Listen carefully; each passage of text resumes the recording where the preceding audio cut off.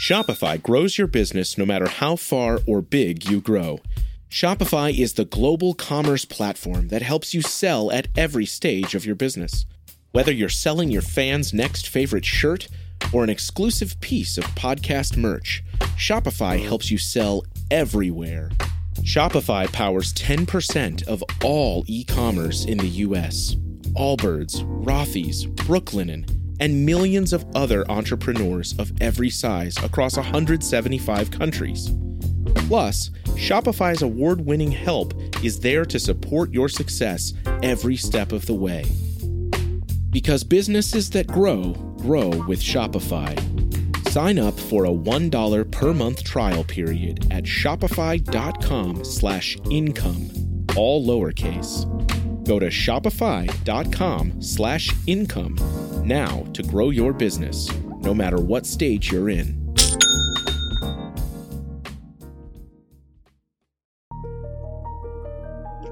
Welcome to Accelerate Your Business Growth, where we're exploring all sorts of business topics. Experts from around the world join me, your host, Diane Helbig, for a conversation where they share their expertise with all of you. Take what you need when you need it. Featured on Inc.com, Forbes, and MSNBC's Your Business, this podcast is recognized as one of the best podcasts for small business, sales, leadership, social media, and more. When it comes to business, Accelerate Your Business Growth has got it covered. And now on with the show. My guest today is Craig Swanson. Craig is an entrepreneur, business coach, and co-founder of the online learning platform Creative Live. Craig thrives being the secret weapon, partnering with online businesses such as KaisaFit, Sue Bryce Education, and The Wedding School by helping them get to the multi-million-dollar mark and even acquisition. Thanks so much for joining me today, Craig. Thank you for having me, Diane. This is going to be great.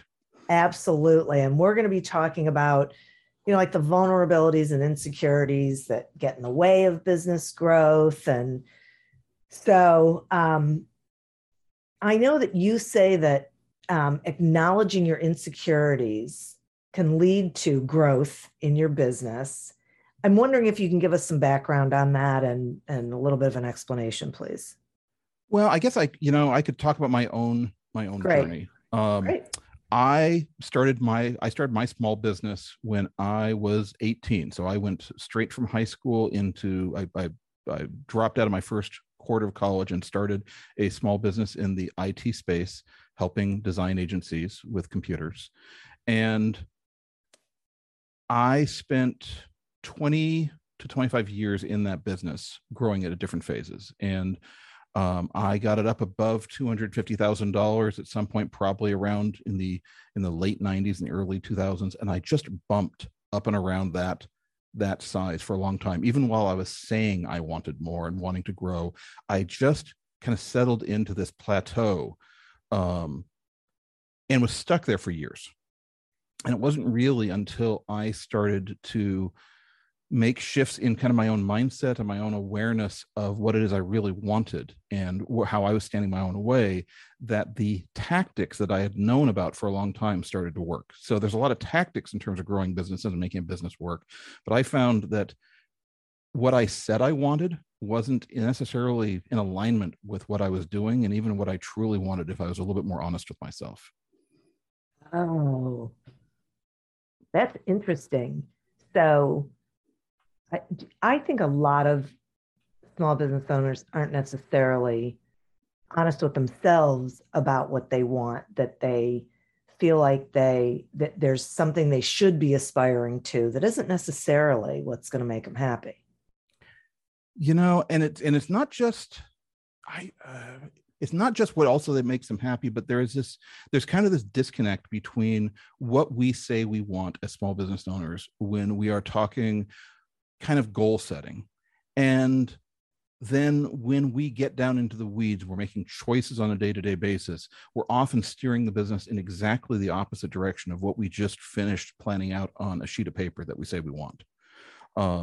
to just continue my kind of my own background a little bit, I bumped around in this like $250,000 range for a while. And then I started hiring coaches and started working on myself and started working on different areas.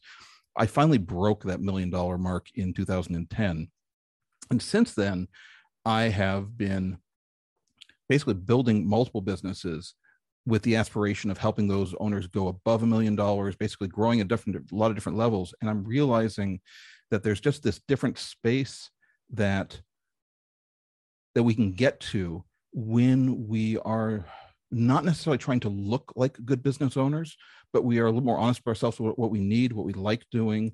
And when we are able to separate our own personal needs from the business needs. One of the things I often ask early on in a coaching session with an entrepreneur I'm helping grow is to help them separate out their business needs from their personal needs.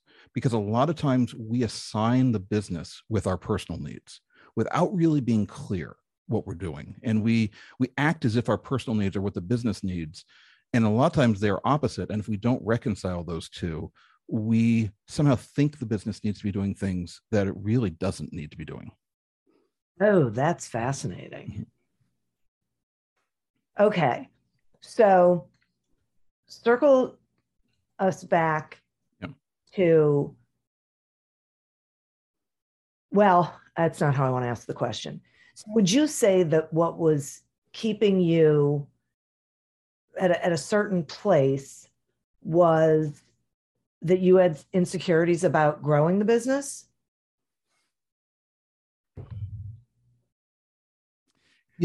I wouldn't say that my insecurities were about growing the business, about the business becoming bigger, because I always stated I wanted the business to be bigger. But rather my insecurities showed up when there were things that started to happen within the business that needed to happen for the business to grow. I started to push back because I started to find my own role and identity being challenged. So if I just think about like what I hear a lot of small business owners say they want a business that runs without them. They want their employees to care as much about the business as they do. Those of us that read the E-Myth or other documents, we want a fully documented way of doing things within our business. I've got this belief that my systems in my business are really the secret sauce. It's what keeps us valuable. And we have this picture of having this larger team where it's all organized and it's orchestrated beautifully to grow. So that's this picture I have in my head. Yeah. And yet, inevitably, unless I start to separate myself a little bit from the business and to understand the business has different needs than I do personally, I tend towards creating a business in which I am the bottleneck for the most important elements. I've heard entrepreneurs say in one conversation that they desperately want to have their employees to care as much as they do, and they're so upset that they can't get their employees to care. And then that same entrepreneur will later be complaining about an employee stepping out of line and acting as if they own this place. And I'm always amazed at like this. They don't hear that dichotomy. They don't hear that basically they want employees to care, and they also then kind of push back if the employees act like they actually have some stake or ownership. Oh my gosh, that is so true. Mm-hmm. It's a vulnerability, though, right? It is. It's because I have a story about myself that I am constantly like putting into action, and my first company was a consulting agency. So I'll deal with this from a sales standpoint. Okay. I would be brought into companies that were having serious problems. They would tend to be serious problems around computers and technology.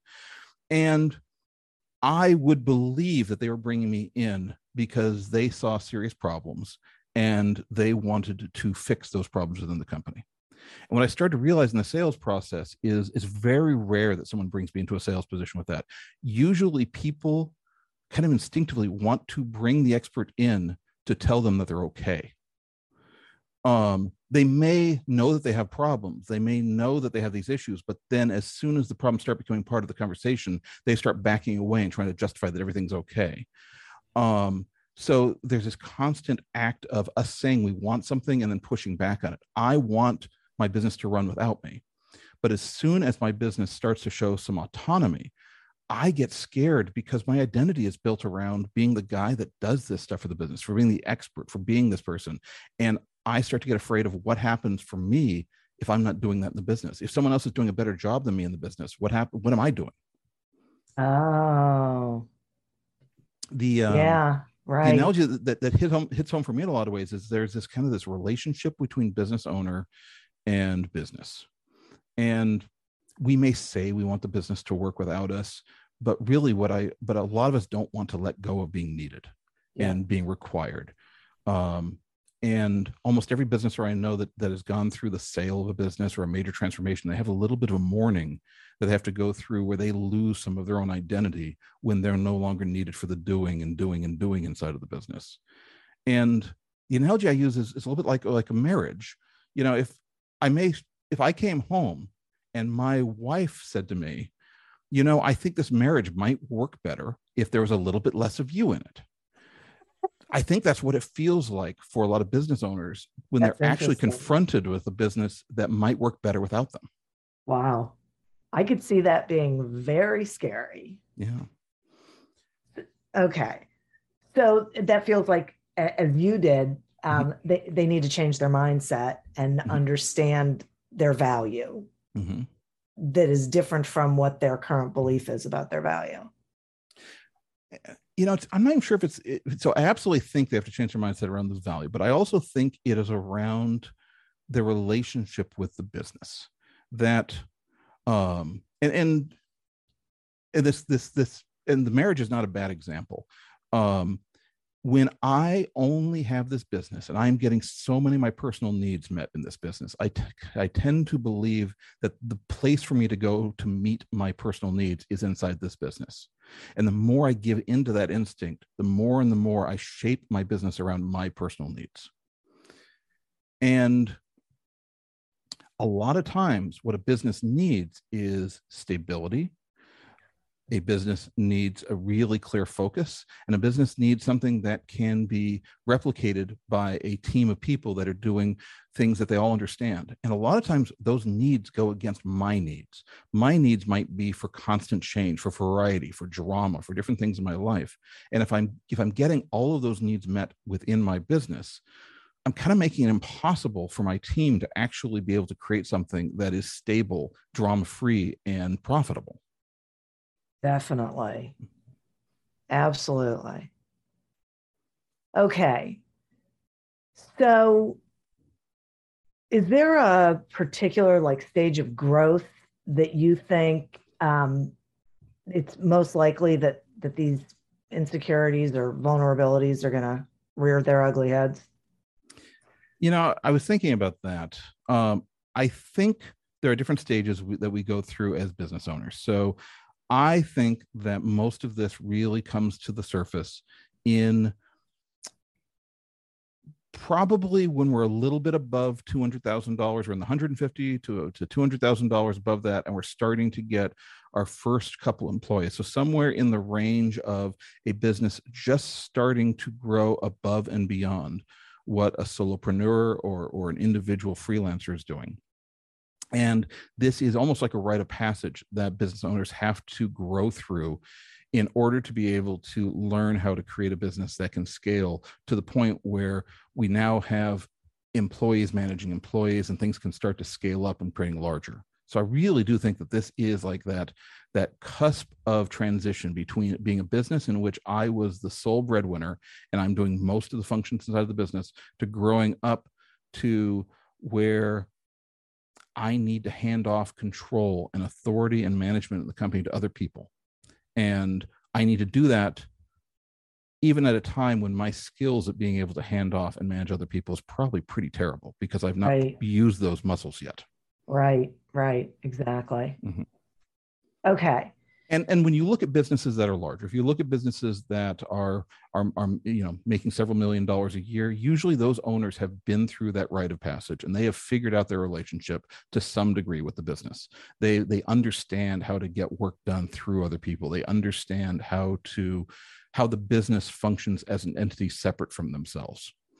And a lot of times in terms of like legal format, they are a little bit more aware of their separation. It is in these young businesses where the business is striving to become something bigger than the founder, the first person who started it, but yet doesn't have the skills, the experience, and the founder doesn't know how to do that yet.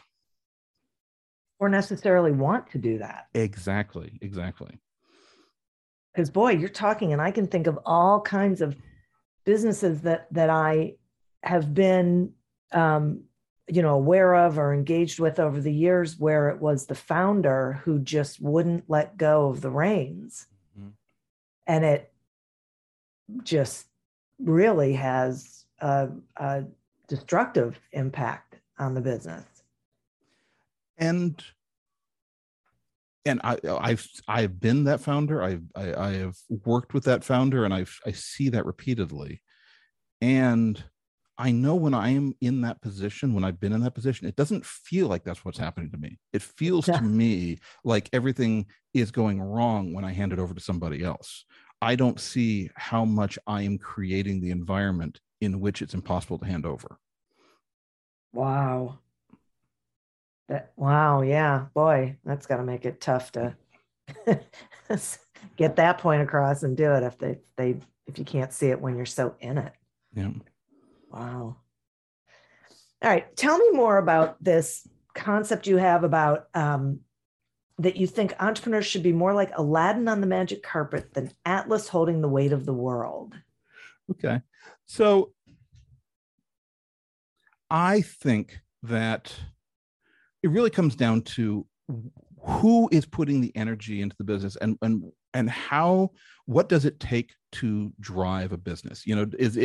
Are we being lifted up by our business, or are we carrying the business on our back, like using all of our energy? And I will say that like a lot of early founders, a lot of people who are used to doing all the work themselves, as the business gets bigger, rather than scaling the business to where the business becomes more and more effective as it gets larger, they tend to swell the business, where the weight on the shoulder of the business owner becomes heavier and heavier as the business gets bigger. And I really think that it's the difference between, if I'm looking at my business and I think about what it takes to grow the business, am I thinking about what I need to do in order to make that business bigger? Does everything that requires to get that business to become larger basically fall onto my plate? Or am I starting to see that there are ways to build the business so that the engines of the business drive growth, and I get to then drive it or be carried by the growth, as opposed to being the one that is just getting more and more weight on my shoulders? Okay. And I would argue that a business that's designed to scale effectively is a business that gets lighter and lighter on the shoulders of the owner as the business gets larger and more effective. Business owners that do not create a business to scale tend to create a business that swells. They add all these new features. They're always coming up with new ideas, but all these ideas are either more complex or involved in some way that they all tie back to the owner in a way that can't be handed off. And so as they are growing the business, more and more ties are holding them down, to the point where they are seeing not increased freedom, but they are increasingly finding themselves tied to this business that they've created. And if I'm understanding this correctly, they're not seeing growth. They think they're creating growth, but they're not. I mean, they're creating growth until they become exhausted, but the growth is all tied to their actions. Yeah, right. Mm-hmm. Right. Imagine how fast we could solve the world's biggest problems if more SaaS startups would gain traction sooner. Welcome to the Tech Entrepreneur on a Mission podcast. This podcast is dedicated to sharing experiences from B2B SaaS CEOs who are going above and beyond to deliver change that is noticed. You will hear their secrets and learn what is required to build a SaaS business that the world starts talking about and keeps talking about, and how to overcome the roadblocks to do so. Don't you know that you're a grown-up? I'm a grown-up. Me too. Yep, me too. But these days being a grown-up can really suck. Luckily, we're grown-ups who grew up in the coolest generation. We had video arcades. And also some of the best TV and movies ever made. We lived the origin of awesome consumer electronics. The list goes on and on. Yep, Generation X. Exactly. And we're Gen X grown-up. Every week, the Gen X Grown Up podcast explores media, tech, toys, games, and more from both yesterday and today. Through the eyes of Generation Xers who absolutely love that stuff. You can find us on iTunes or wherever you get your podcasts. Or find us on our website, genxgrownup.com. Life sucks as a grown-up. All right, you think that was good enough? I hope so, man. I'm tired. Who listens to a promo on a podcast and then goes and listens to a different podcast? Right. I've never done it. No. Right. Okay, so let's say someone's listening and they can see themselves in this. Let's, talk about if there's someone listening and they're saying to themselves, wow, I've been Atlas and I really need to be Aladdin. What benefits could they possibly experience if they went ahead and adopted that philosophy? Well, I mean, the benefits are that they could start to see in their life some of the things that they may be saying that they want.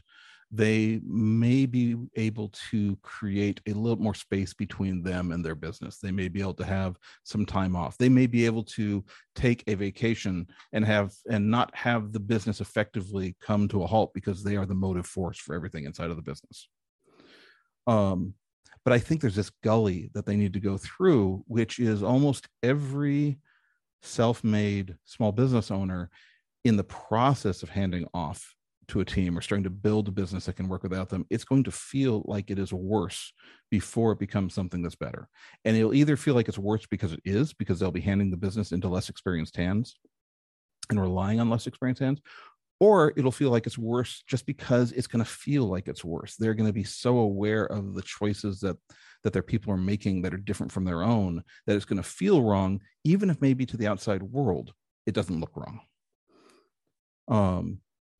And so I think a lot of people have to want and need their business to become somewhat separate from them to the degree that they're willing to allow it to go through that process. And I will say, a lot of times, if you look at a lot of small business owners, a lot of times there is a personal trauma that occurs in their life that sometimes allows them the distance to separate from their business. Maybe trauma is not the right word, but a death in the family, a major life change, the birth of a child where they need to focus on things. There'll be something that so drastically changes their own life that they are forced to create a little bit of separation between themselves and their business. And for business owners that make it through that, sometimes that was the act that was necessary to allow them to have the distance to let the business to start to grow and become something separate from them. Well, okay, but then so for those people who there isn't that sort of impetus, is there, so once again, I want to go back to someone's listening and they're hearing all of this. Is there like first steps or, some sort of self-talk or, something that they can go through to start that shift?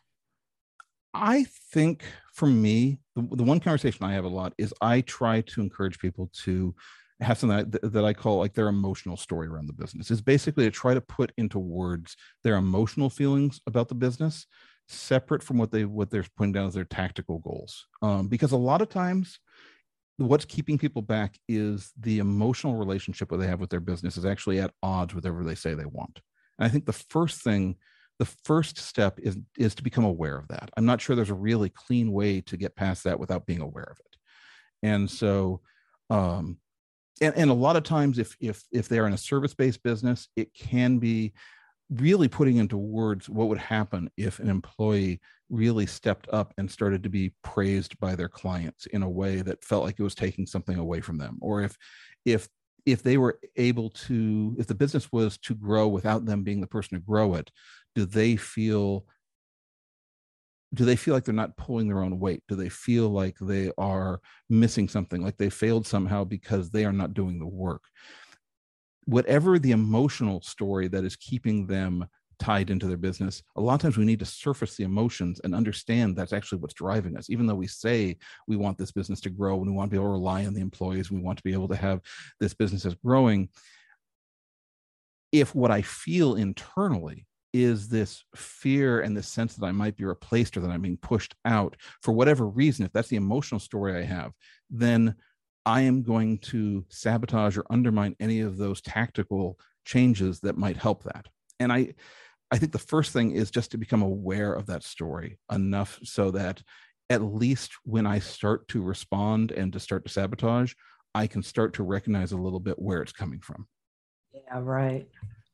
And it's one of the reasons I think that that's one of the reasons I think coaching and a lot of entrepreneurial peer groups are really supportive, is a lot of times it's impossible for us to see that in ourselves because we're too close. But if we're in a peer group with other entrepreneurs, seeing other people talk about their own experiences can sometimes help us see in ourselves things that we might be blind to otherwise. So I'm a huge advocate for being in a group of other entrepreneurs that where there's a lot of honesty, there's a lot of talk about what's happening in our businesses, both for the tactical information we get, but also just hearing other entrepreneurs talking about their own emotional challenges running their business. Because if we don't open our eyes to the emotional challenge, then and act as if it's not there, then our tactics just are constantly undermined because we are emotionally steering the business in a different direction from what we say we want. Right. Do you think anyone can really, truly remove their ego from their business?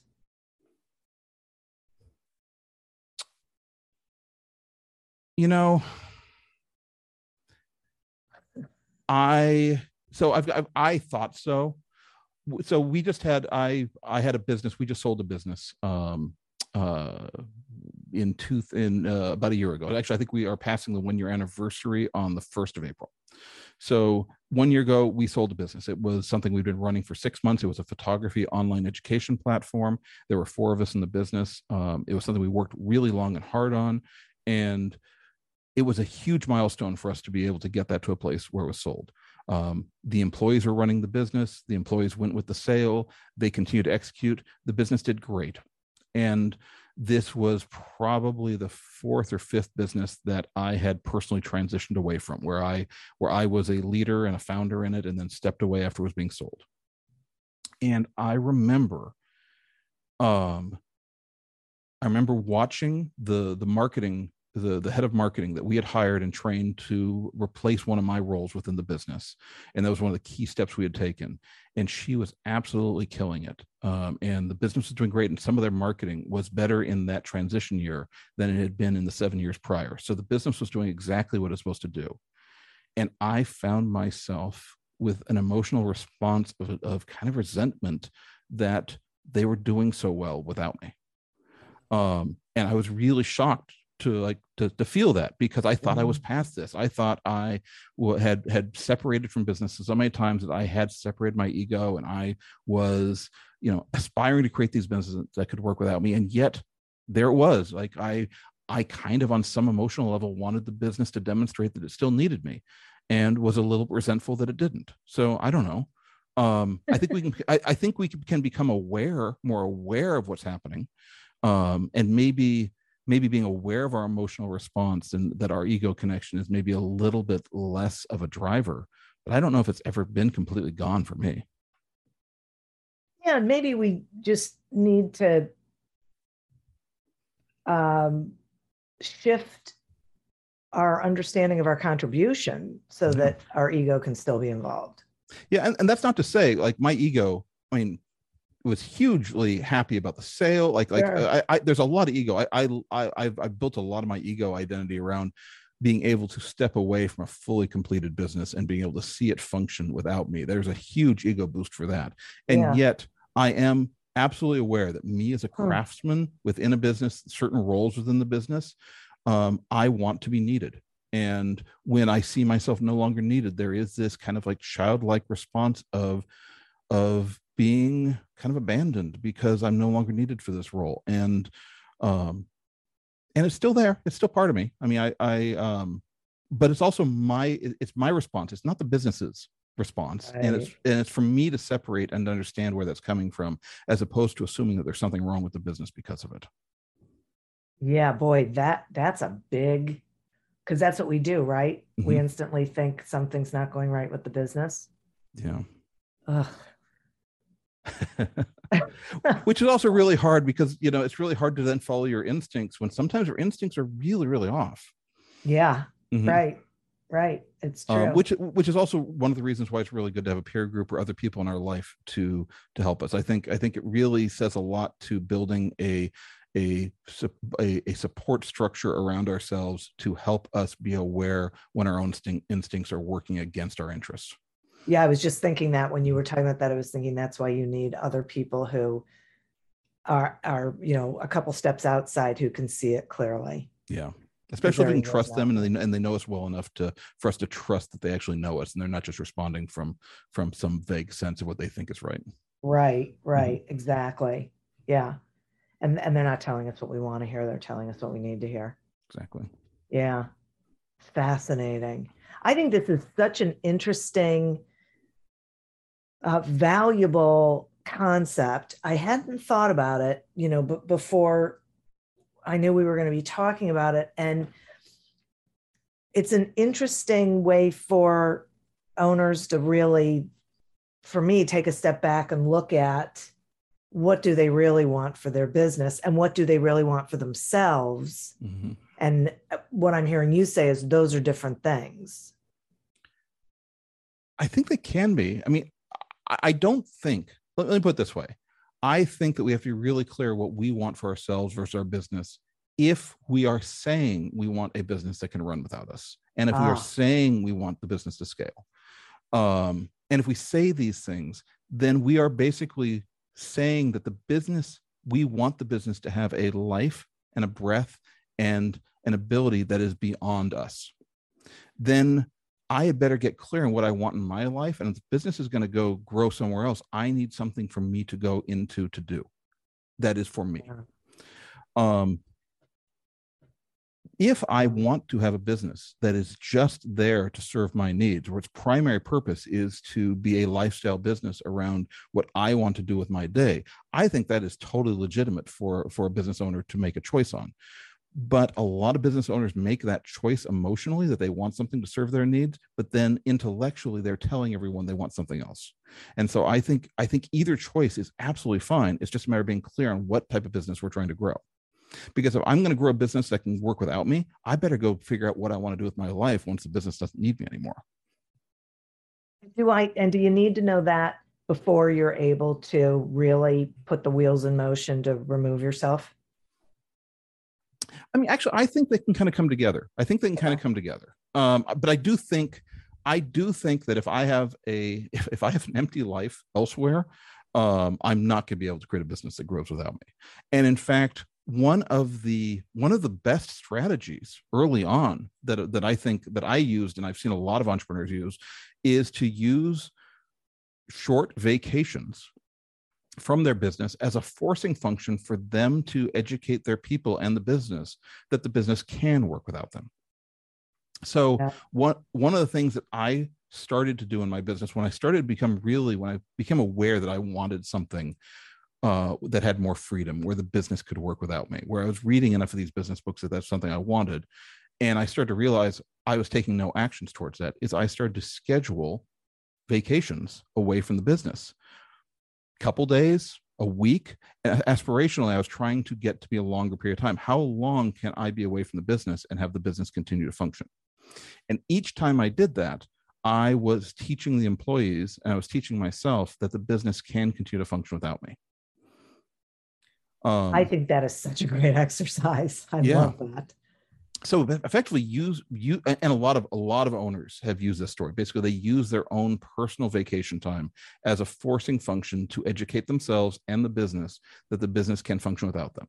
And then the areas that they realize that the business can't function without them, that's when they get to have their list of things they can solve. No one can deposit money without me. Well, is that something I'm going to solve? If I'm the only person that can send certain sales letters, well, does that mean, do I have to figure out a way of solving that? Or do I just basically, am I now in that function for the rest of our business? One at a time, there'll be all these functions within the business that when I go on vacation, I have to figure out, is this something that can exist without me? Should it exist without me? And if it does, how do I make that work? Right.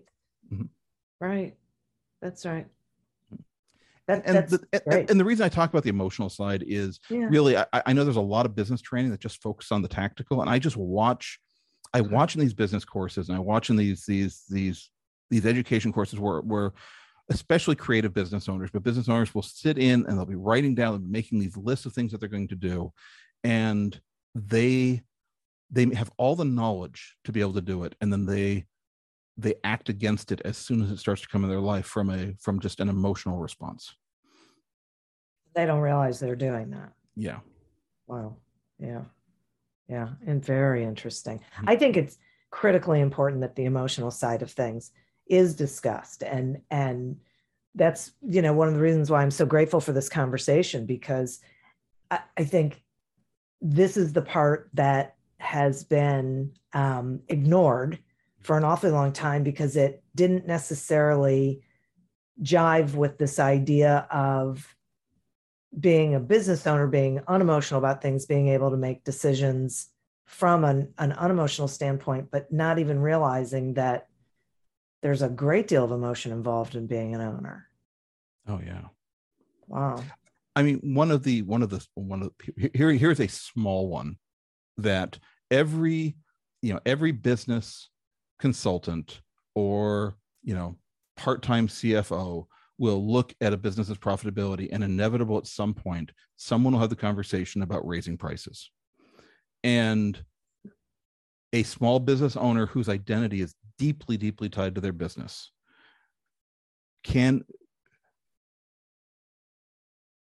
the conversation about raising prices will raise all of these flags that are probably emotional flags far before they are logistical or tactical conversations.